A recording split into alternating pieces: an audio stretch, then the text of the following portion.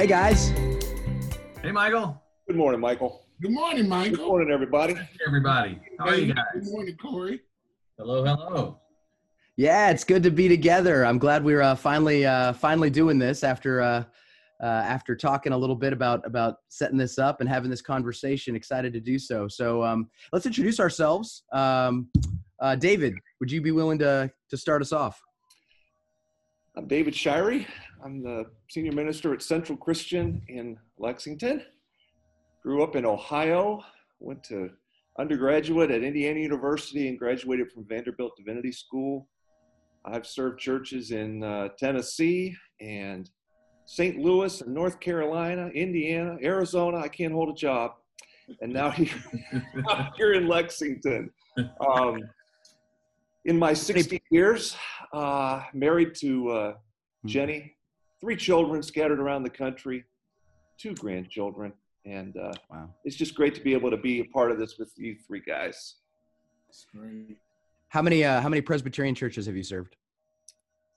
0 Presbyterian churches. Oh. I married a Presbyterian, but turned her into a disciple. Gotcha. Awesome. Kory. Hey, everybody. So I'm Kory Wilcoxon. I serve Crestwood Christian Church in Lexington. Been there a little over 10 years now, which is kind of crazy to think about that. Before that, I was in Chicago for 8 years. Before that, I did my student ministry under a tyrant, just a horrible person to work with in Indiana. I can't believe I survived that time and stayed in ministry because that guy cannot keep a job, let me tell you.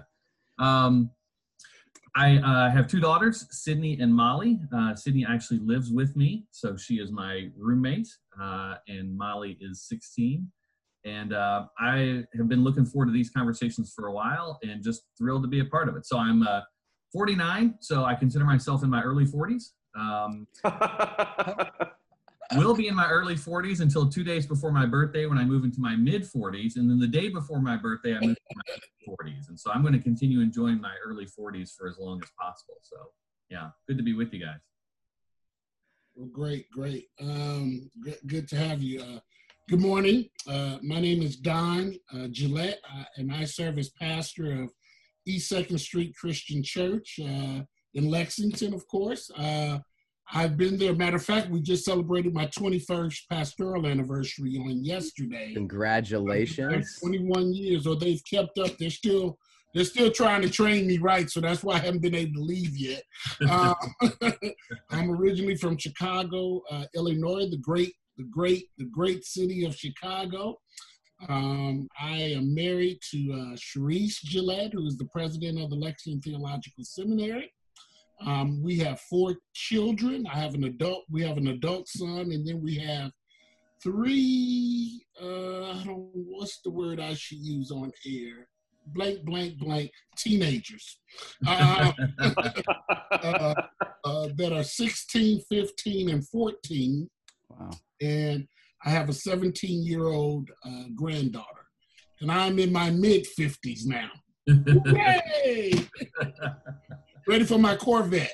Yes. So far we've got this wonderful diversity of ages. David, 60. Congratulations. Kory in his early 40s. Early 40s. We got mid 50s, and I will be 37. I'm 36 right now. I'll be 37 coming up shortly. I'm Michael Swartzentruber. I serve as senior minister at South Elkhorn Christian Church, and am really grateful to know and to be colleagues with you here in Lexington, Kentucky. Like Kory, I had a terrible teaching pastor in seminary. I had the privilege, some might say, others might not, of working with Kory Wilcoxon as his student minister. Kory was a student minister at David, if you didn't catch some of those references. And so it's cool to have those connections and to be together. I'm married. We've got 2 kids that we adopted last year and 1 foster child who lives with us. So we got 3 kids, and it is a wild, crazy adventure to have school-age children right about now. But it's a lot of fun too, because sometimes in the midst of a worldwide pandemic like we're in, you just need to bounce on the trampoline and laugh. So I do like being silly and playing games with my kids. Have enjoyed serving South Elkhorn for 5 years now. a student at the University of Chicago Divinity School, and looking forward to really important and good conversations with you all. Married to a wonderful woman, optometrist named Rebecca, who keeps me grounded. Say that keeps me grounded. It is again, it's good to be with you all. Looking forward to the conversations that we're going to jump into coming up, and excited to tackle some, I think, really important questions together. Again, we all know each other from being colleagues at churches in Lexington, Kentucky, and have had the privilege of doing some pulpit swap and having some Bible study and going to District 9 clergy gatherings and getting to know each other and laugh with each other, poke fun at each other. I think that'll be a really important context for our conversation as we tackle some hard things. But before we jump into a question, Kory, how did we get here? I mean, how did this whole thing emerge? It's fascinating to sort of look back and see the pathways that have gotten us to where we are. We've all been colleagues for a while. Don was here when I came to Lexington, and so we struck up a friendship right away, and that has continued to grow over the years. We've lost a lot of golf balls together, and but in the midst of those, I've had some great conversations. Personal, about the denomination, about issues of race. And so when all this started going down, when all the turmoil started, it was in my heart to say, what can I do? How can I help? Not even knowing where to start, sort of feeling paralyzed. And Don and I had some preliminary conversations of ways that we might address the issue before any of this went down with the current situation. We had talked previously about how we might model what conversations would look like, honest conversations among people of different color that can really get at some of the heart of what the struggles are, ways that we can really listen to each other, ways that we can speak the truth and honestly to each other in the context of this respect and this friendship that we shared. And so when the incident happened with George Floyd and Breonna Taylor and those sorts of things, that sort of, for me, ramped up the urgency of figuring out what we can do. So Don and I had breakfast one morning and just kind of said, how do we move forward? How can we leverage our friendship? How can we leverage our relationship? How can we leverage the honesty that we can have with each other to maybe model for our congregations what it looks like to have these kind of conversations? In ways to speak real honestly and be able to ask honest questions without feeling judged or condemned. And so that was sort of the genesis, was just trying to figure out how can we go about starting these conversations. Don, I don't know if you remember that, if you have anything to add. I do. I think, once again, Kory and I have been talking about this for some years. I think there was the opportunity when we brought in an art exhibit several years back. I think that was before you got there, David. Yes, it was before me. And Crestwood Central and East 2nd Street did a book kind of review together, The New Jim Crow by Michelle Alexander. And we met and we began doing some discussion then. And then I believe Ferguson occurred. And we began doing some more in-depth conversations, and so yes, this has been a conversation prior to George Floyd and Breonna Taylor and Arbery, and so this is something that we've been doing, and I think it is leveraging our friendship completely. And Kory and I did have breakfast about a couple months ago, maybe, I'm not sure. And time just flies when you're locked inside. We just wanted to make sure that we begin to talk, so that this opportunity of discussion would not pass us by, and so that we might begin understanding from one another in ways in which we could talk and conversate and even be frankly honest with one another. And that's what friendship is about. When you're in relationship, I think you're able to not have to cover things up or to be polite. You're friends. And so that relationship has value. Now, you're not going to come right out and just be cruel to one another, but you can be honest with one another. And I think that's kind of the genesis of some of this conversation. Yeah, I really appreciate that. I inherited the Martin Luther King community service tradition that East 2nd Street and Central have done together for 30 years or so. And so that relationship with Dawn began in that planning for that annual event. Kory, you and Michael have been a part of that. But Dawn and I have said across these years, how can we do more than just once a year? And so when this has taken place over these last few months, and you two, Kory and Dawn, reached out to Michael and me about having this kind of conversation, it just feels like it's a kairos moment. That is, this is the right time for us to leverage this friendship in these ways. Yeah, excited about it. And one of the things, we talked about in preparing for this was the fact that we can trust each other, that we can trust each other enough to have those hard conversations, and that trust is already on display when we poke fun at each other, because there's no shortage of that either in this group. And so there's also a sense of, a playfulness, I think, which I'm looking forward to sharing with you all as we. Yeah. And Michael, if I can, I want to just kind of state the obvious. I'm the Black American in the picture. You other three are Caucasian, and my views are the views expressed by me, and folk who think like me. But once again, the African American or Black culture isn't monolithic. So it doesn't just have one voice, and that represents everybody in the way everybody thinks. Mine is representative of my experience, of how I grew up, of how God has shaped and formed me.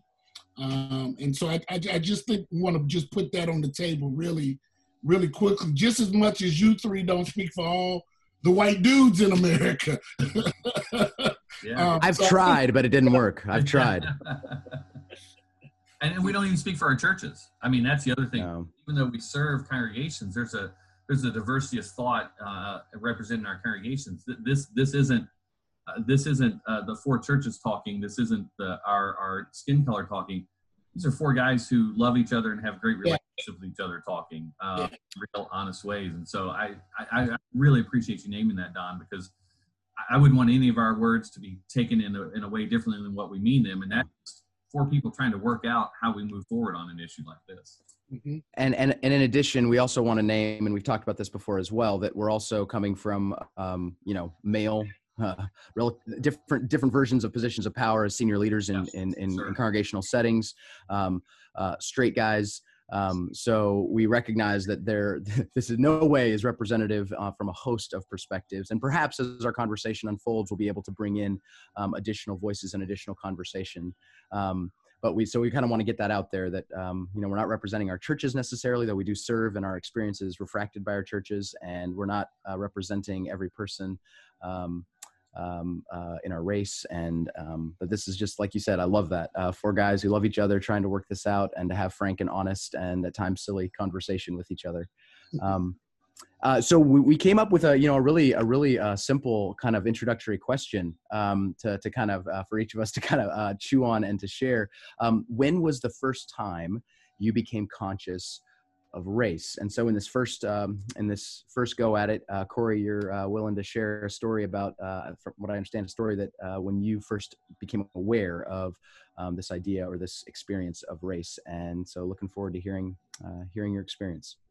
Yeah, so I guess the story is more about when I became aware that race was an issue. So I was aware that there were people of different skin color around me. I grew up in the Louisville area, sort of flitted back and forth between Southern Indiana and Louisville, raised by a single parent, and so we lived different places. And a couple times lived in areas of Louisville where there was a diversity of people, diversity of colors that were there. I remember, classmates. I had a second grade teacher that was African American, which I think is kind of unusual to have a teacher that early in your schooling. And so I was always aware of it, but I never was aware that it was any kind of issue until we were living with my grandparents.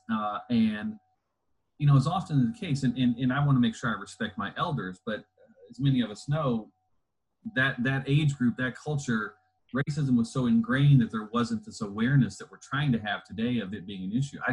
I was just with a relative yesterday who was telling me stories about an older relative who's passed away and how racist that person was. And it shocked me to my core because I'd never seen that side of that person. And I'm still kind of dealing with, oh my gosh, I didn't realize this about him. But I remember very clearly my grandparents and my aunts and uncles telling racist jokes that I didn't think of as racist because I wasn't aware of that being an issue. I thought they were funny. They were poking fun at a certain group of people, but I was looking at it from the perspective of being a white person hearing the joke and thinking the joke was funny. And so I would go to school and I would repeat the jokes because I'm like, hey, I heard this funny joke. Let me tell this to you. And the joke would have the N word in there or very derogatory terms. I didn't think anything about it. So with where we lived with my grandparents, we backed up, their house backed up to some apartments. And I became friends with an African-American boy named Marcellus. And we would love to play wiffle ball together. That we would, you know, every day in the summer, I'd go to his house about 9 a.m. and knock on his door and he'd answer. And he was tall, lanky, very soft-spoken kid. And we would go, there was this opening between the apartment buildings where perfect for playing wiffle ball. And so we'd play wiffle ball and he'd come over and, you know, drink some tea and we go back and play some more wiffle ball. And we do that almost every day. And I remember one day we were playing and I said, oh, Marcellus, I got to tell you this joke my grandfather told me. It's hilarious. Oh boy. And so I told him the joke and it contained the N-word. It was looking back, I'm horrified that I would repeat this joke in front of him. But the joke wasn't about him because I knew him. The joke was about this sort of faceless group of people that everybody in my family just sort of looked down on because that's what you did. I never made that connection. So I told him this joke and he just kind of paused and he's like, I don't really think, and I'm like, he didn't laugh. I'm like, isn't that funny? Don't you think that's funny? He's like, no, it's not really that funny. And I thought he meant it wasn't funny because it wasn't funny. I'm like, oh, okay, well, that's fine. So we played some more. The next day I go over to his house to see if he wants to play. He's like, no, I don't feel like playing today. I'm like, oh, you sick? No, I don't want to play. Tried a few more times. Didn't want to play. And that was it. That was the last time we had played together, was the time I told him that joke. Oh. It wasn't upon reflecting on that a lot later that I realized what I had done, and how here's someone that he thought was a friend, who would have the lack of sensitivity, the audacity to tell a joke like that to him. But I remember thinking when I came to that realization, but that wasn't a joke about him, because I loved him. I enjoyed playing with him. That was a joke. That was a joke about these other folks, this other group of people. And I think it was upon reflecting on that I realized, that I began to realize sort of my complicity in the issue, and that to realize that how ingrained racism was in my family. I remember having family members that attended Klan rallies in Louisville just to see what it was like. Was what was said. But I think I'll go over there just to see what it was like. And looking back, I'm obviously I'm mortified by that, and also trying to become more aware of how that is a part of not only who I was, but who I am. Because I can't completely wash that from me, because I grew up in that culture. I grew up with those jokes. I grew up with those people. But that moment with Marcellus and realizing I lost a good friend and someone I really enjoyed, because I wasn't making the connection that the joke I was telling affected him personally. And it kind of goes to, well, I have a black friend, so I'm not racist, and so I can tell these jokes, but I don't mean the jokes as racist. I mean them as funny, because look, I have Marcellus and he's my friend, and I wouldn't say anything to make him mad. So I think that was when I first really became aware of how my upbringing and the culture that I was brought up in impacted me and impacted those around me, and how repeating those jokes, had an impact on those that I was friends with and how people saw me as well. And so that was a real eye opener for me to recognize that I had done that damage to that friendship. When my first reaction is just gratitude for your willingness to kind of share that. I think there's so much shame about the ways in which, speaking for myself, the ways in which I know that I've repeated and participated in racist ideas and racist words and in racist systems. And so I think there's a reticence to kind of shy away from that and hide that. And that's, as simple as a joke and as simple as a broken friendship when you think about how that, And my first reaction was I was mad at him. How could he take offense at that? I was putting it all on him. I didn't do anything wrong. It was his fault for taking offense at a joke that wasn't about him, which obviously just exacerbates the problem. Kory, you were in elementary school during that? Yeah, I was probably second or third grade, something like that. Wow. Yeah. And obviously when you told that, it just made me, just ache and cringe and all those kinds of feelings, and just the whole notion of jokes, racist jokes, brings to my mind the times as I was growing up, and of course I heard some of those. I'll share that in my own time, but when I finally reached the point that I recognized that as a white person, one of the things I needed to do was, when I heard other white folks tell those jokes as if, hey, you're going to laugh at this because this is about them and you're one of us, that it was important for me as a witness to say, no, not funny. Thanks, Kory. It just made me go, oh my gosh. The interesting thing is, even if I would have had that awareness, though, that the jokes were racist, these were my grandparents telling them. I wasn't going to speak up against my grandparents and say, you shouldn't say this. I mean, you respect your elders, right? And so even as I became aware of it as I got older and heard those jokes, there's no way I was going to call someone out, because that would have been, so it's almost like respecting your elders became more important than calling out. Ooh. So put in this position of, wow, when someone that I love and respect and who has authority over me says something racist, it's a decision, right? You face, do you call, and I've run into that in the last few months with who have posted things on social media that I've considered racist. I've called them out, and there has been damage done to the relationship because I'm calling out someone older than me, who I've respected my whole life, but who is saying something I disagree with and I think is harmful. When I was a kid, there was no way in the world I would have called out someone, even if I was aware of the damage that it was doing.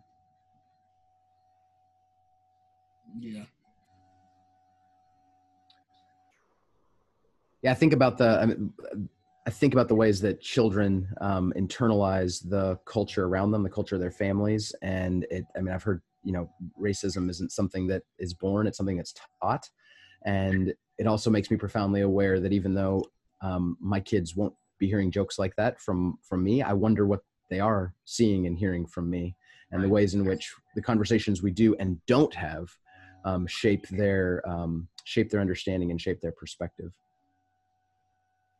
And the other thing for me that, and Don, I would love to hear your thoughts on this, because one of the things that this has made me struggle with is trying to put myself in Marcellus's shoes, to understand how he felt when I did that, recognizing the limitations of that, right? Recognizing I can only go so far in trying to figure out how he felt when he heard me tell that joke.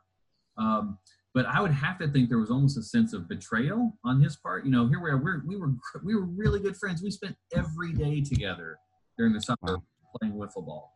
And for someone that I think he trusted, that he felt was a friend, to say something like that, I've tried to put myself in his shoes just so I can begin to understand how it made him feel, so that I would then not make that mistake with someone else. But I struggle to do that because obviously I can't just tap into that experience and know what that felt like.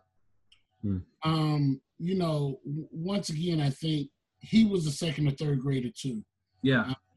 And so there are things that I believe he probably understood already be, because being an African American or a Black person, it's there in your face a lot. Some of you may not understand, and so part of it may be it's kind of hard to put yourself in his shoes, because he may have went home and told the same joke. And then he was faced with a sense of reality when his parents said, "Where'd you get that joke from?" And okay, well, let me explain this to you. Yeah. You know, because which breaks a sense of innocence. Wow. Right. And at that point, then it begins to be the trust factor. I thought you were my friend. How could you tell this joke? Yeah. And at 10 or 9, 8 or 9, it's kind of hard to say, oh, well, that's what his parents taught him, you know, or he doesn't really know that yet. So all of that could have been something that went through him. And so it's kind of hard to experience that, because then that innocence has been broken. The trust factor has been broken. And so I would wonder on the other side. And thank you, Michael, because, you know, the thing of it is hate or racism is taught. Is not, and so what are a lot of our folk being taught in their homes, be it covert or overt, what's being taught. And so, you know, Kory, I thank you for sharing that powerful story that reminded you of when there was an effect in race. And once again, even as we look at it, we know that race is a social construct. So that's a whole nother ball game and a whole nother question and a whole nother discussion. But yeah, thank you, Kory. Absolutely. Well, I know that each of us over the next few conversations are going to share a story of when we became aware of race, or perhaps the negative consequences that are involved with racism and the way race functions in our society. And so grateful that we can share honestly with each other and wrestle with those together, and be able to learn from that, and hopefully other people can share their thoughts, as well as help us learn and grow together. Can I ask Kory a question? No, I'm done. You're on the hot seat. Yeah, you can tell he's on the hot seat. Look how red he is. Yeah. Don, you can ask me any question you want. I just may not answer it. You mentioned it, and I heard David mention the idea of calling people out, or not calling people out. I won't use that, but speaking your heartfelt desires, speaking from where you are and how you view things. How and you know, social media is one thing, and you can get caught up in some threads, and you're down a rabbit hole and nothing is ever solved. Yeah. But when you're in groups, or even when you're with family, how do you respond when you see issues of racism, or issues of hate, or issues of things of that sort? How do you respond, especially when you're in groups where maybe the folk you don't know, or they're in groups where you have relationships built? Yeah, that's a tough one. Well, first of all, I try not to put myself in situations with people who do those sorts of things. But, you know, you can't guarantee that that's not going to happen. Yeah. And the way I come at it, it's probably personal for each person. I'm not confrontational in the way that I'm going to say, hey, what you said was racist. But what I try to do is I try to invite sort of wonder questions. I wonder how a person of color would hear that statement, or I wonder what situation, or what in our system has led to that sort of situation. Trying to invite a way to think about it. Now, I'm reading the book White Fragility right now, and what I realize I'm doing is I'm sort of coddling the person who made the statement. Like, I don't want to make them too mad and upset them by calling them a racist, even though what they said was racist. But trying to find a way, how can I introduce an alternative way of understanding what they said in a way that they can hear it and not just shut down and get defensive and everything that happens when a good white person, is called out for saying something racist. So I try to invite the conversation more than just saying, you shouldn't be saying that. That's, that's racist or whatever. And sometimes it's well received, and sometimes I'm shut down like, you're too sensitive. What are you talking about? That's not racist. And, you pick and choose your battles. Now on social media, I'll call a person, I can call a person out because there's a little more anonymity, right? There's not that direct kind of confrontation. So I can say, hey, I think what you said could be heard as racist, but face to face, it's a lot more difficult because you have a lot more dynamics. And so I try to think about how can I invite a conversation about what was said that begins to get at some of the issues rather than just point the finger and confront the person. I don't know. Is that a cop out, Don? No. I think you call people out.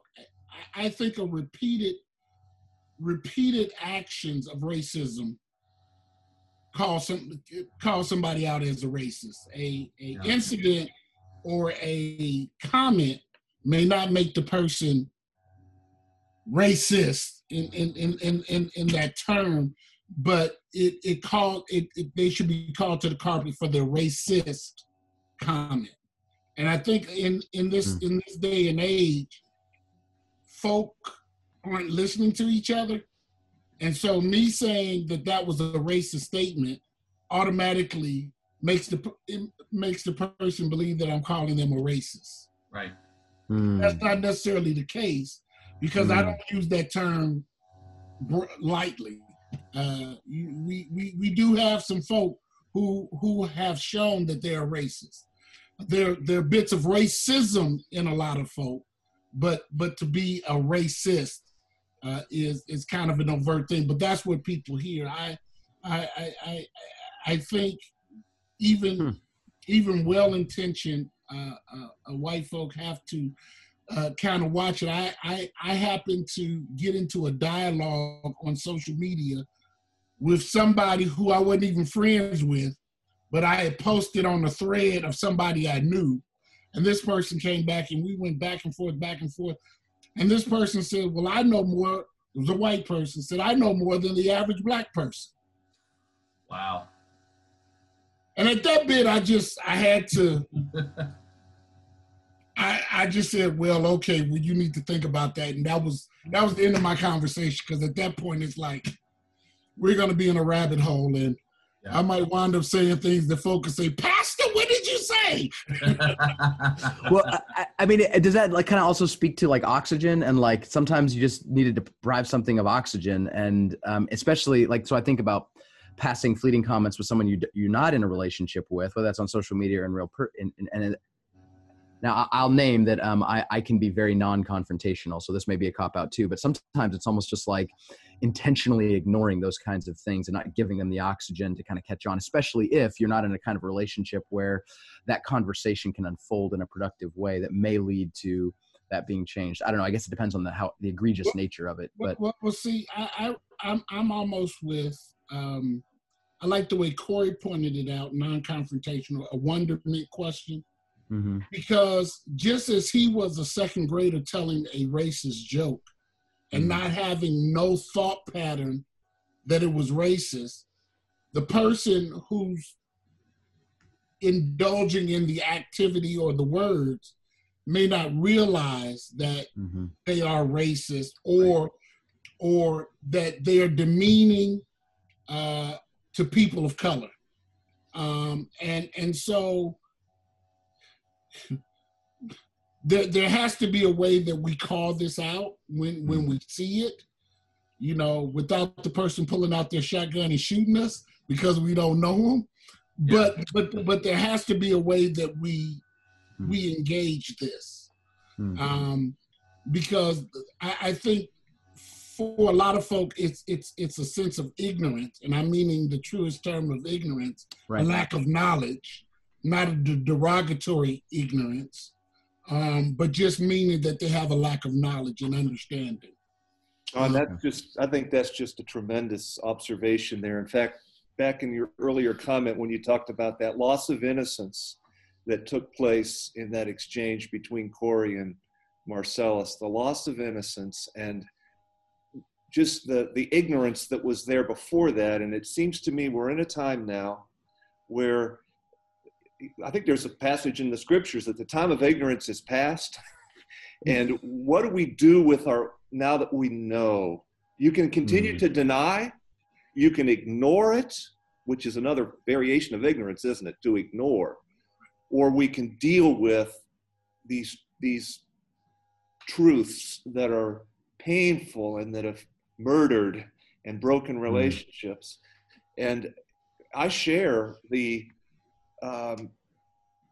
non-confrontational thing, but I got to tell you a story that, Kory, this picks up on what you said. And Dawn, thank you for inviting us on how do we do this, especially whites and whites, okay? That's my issue.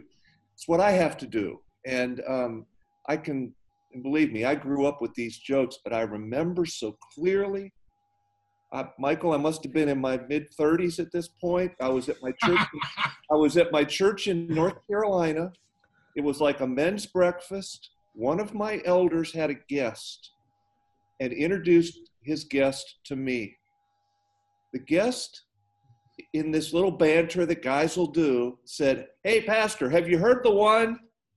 All right, as soon as he started to tell that, I knew where it was going. I knew where this was going. And you know, there's a social construct that at the end of a joke, there's this sympathetic laughter. Even if it's a bad joke, everybody laughs. And there was something in me saying, David, what are you going to do? You cannot laugh. There was always like, you can't laugh at this. What are you going to do? How are you going to deal with this? Because it turned out to be a racist joke. And Kory, here's where it comes in. Got to the punchline. The elder laughed. This guy sort of laughed. And what I said was, I was straight-faced. Now, granted, these are two men that are probably in their 70s. I'm 35. So, Kory, I get that. And an elder. And what I said was, when they saw that I wasn't laughing, I said, would you have told that joke to Rosa? Now, here's where my own racism is made known. Rosa was our 80-year-old black custodian. So here's a 35-year-old white, okay, calling a 80-year-old African-American woman by her first name. Guilty. But I said, would you have told that joke to Rosa, who's 25 feet from us, cleaning up after the breakfast? Now, to my elder's credit, I suppose, Southeastern North Carolina, after it was all over and past, he came over to me and he apologized. To which I give him great credit. But I can remember that moment so well of knowing that it was coming. David, you're going to have a chance here. What are you going to do? Are you going to laugh? Are you going to say nothing? What are you going to say? And thankfully, Kory, when you said wondering, I could make it personal. Would you tell that joke to Marcellus? Would you tell that joke to Dawn? Would you tell that joke to Rosa? And it's become something for me when my non-confrontational side, I know something needs to be said. Okay, David, what are you going to say? And how are you going to say it? It's tough. I'm just glad we could acknowledge this together. It is, but I'm wondering now with all that's going on, maybe the time for non-confrontational approaches is past. You know, maybe, and I mean that from whites talking to whites. Maybe we need to stop coddling and asking wondering questions and just call it out for what it is and deal with the consequences. That shouldn't be Don's responsibility to do that. He shouldn't bear the burden of that. At what point do we look at someone and say, you know, that was a racist comment. I don't think you should have said that. And that bristles me to say that to someone, because if Marcellus had said to me, Kory, that joke was racist, I would have been offended. I'm not a racist. What are you talking about? I don't burn crosses. I don't wear a white hood. It's a good, bad binary, right?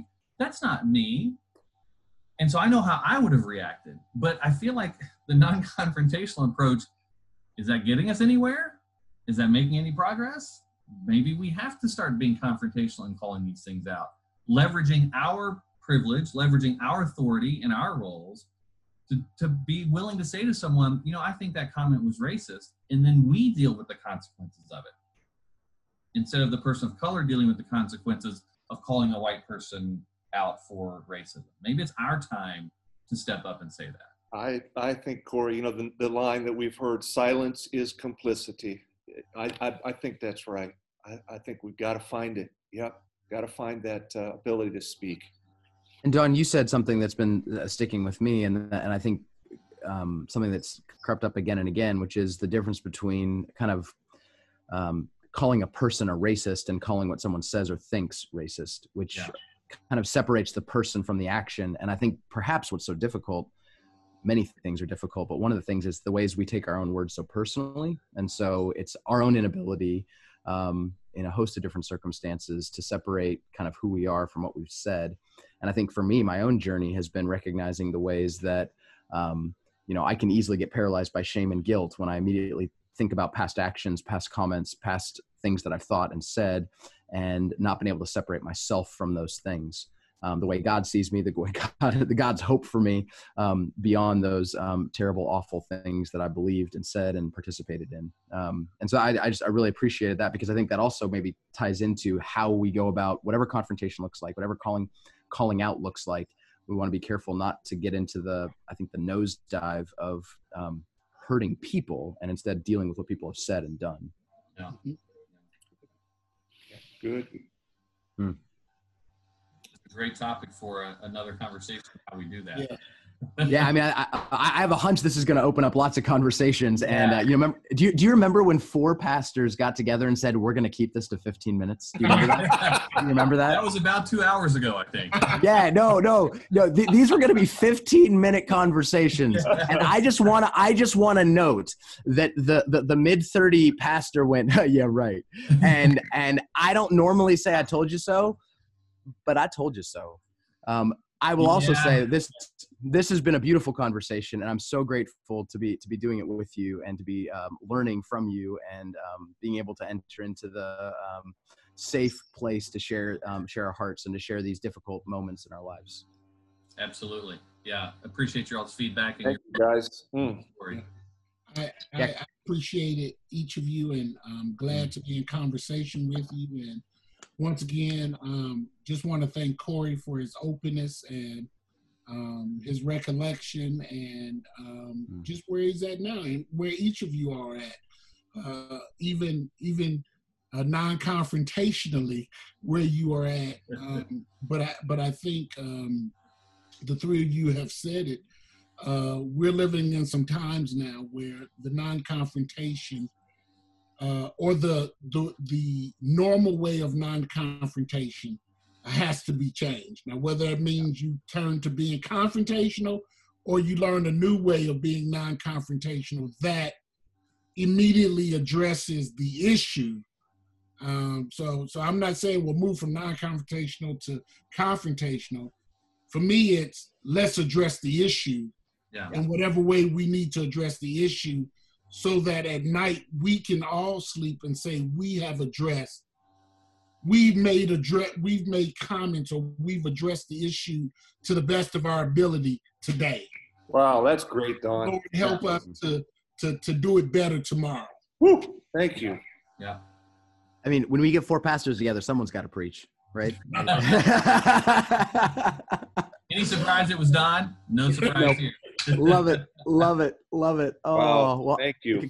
Kory, again, thank you. And I look forward to Thank you, guys. sharing in conversation with you all in our next episode. And until then, with pastors gathered, church folk gathered, may God bless you and keep you. You all as well. Good to be with you.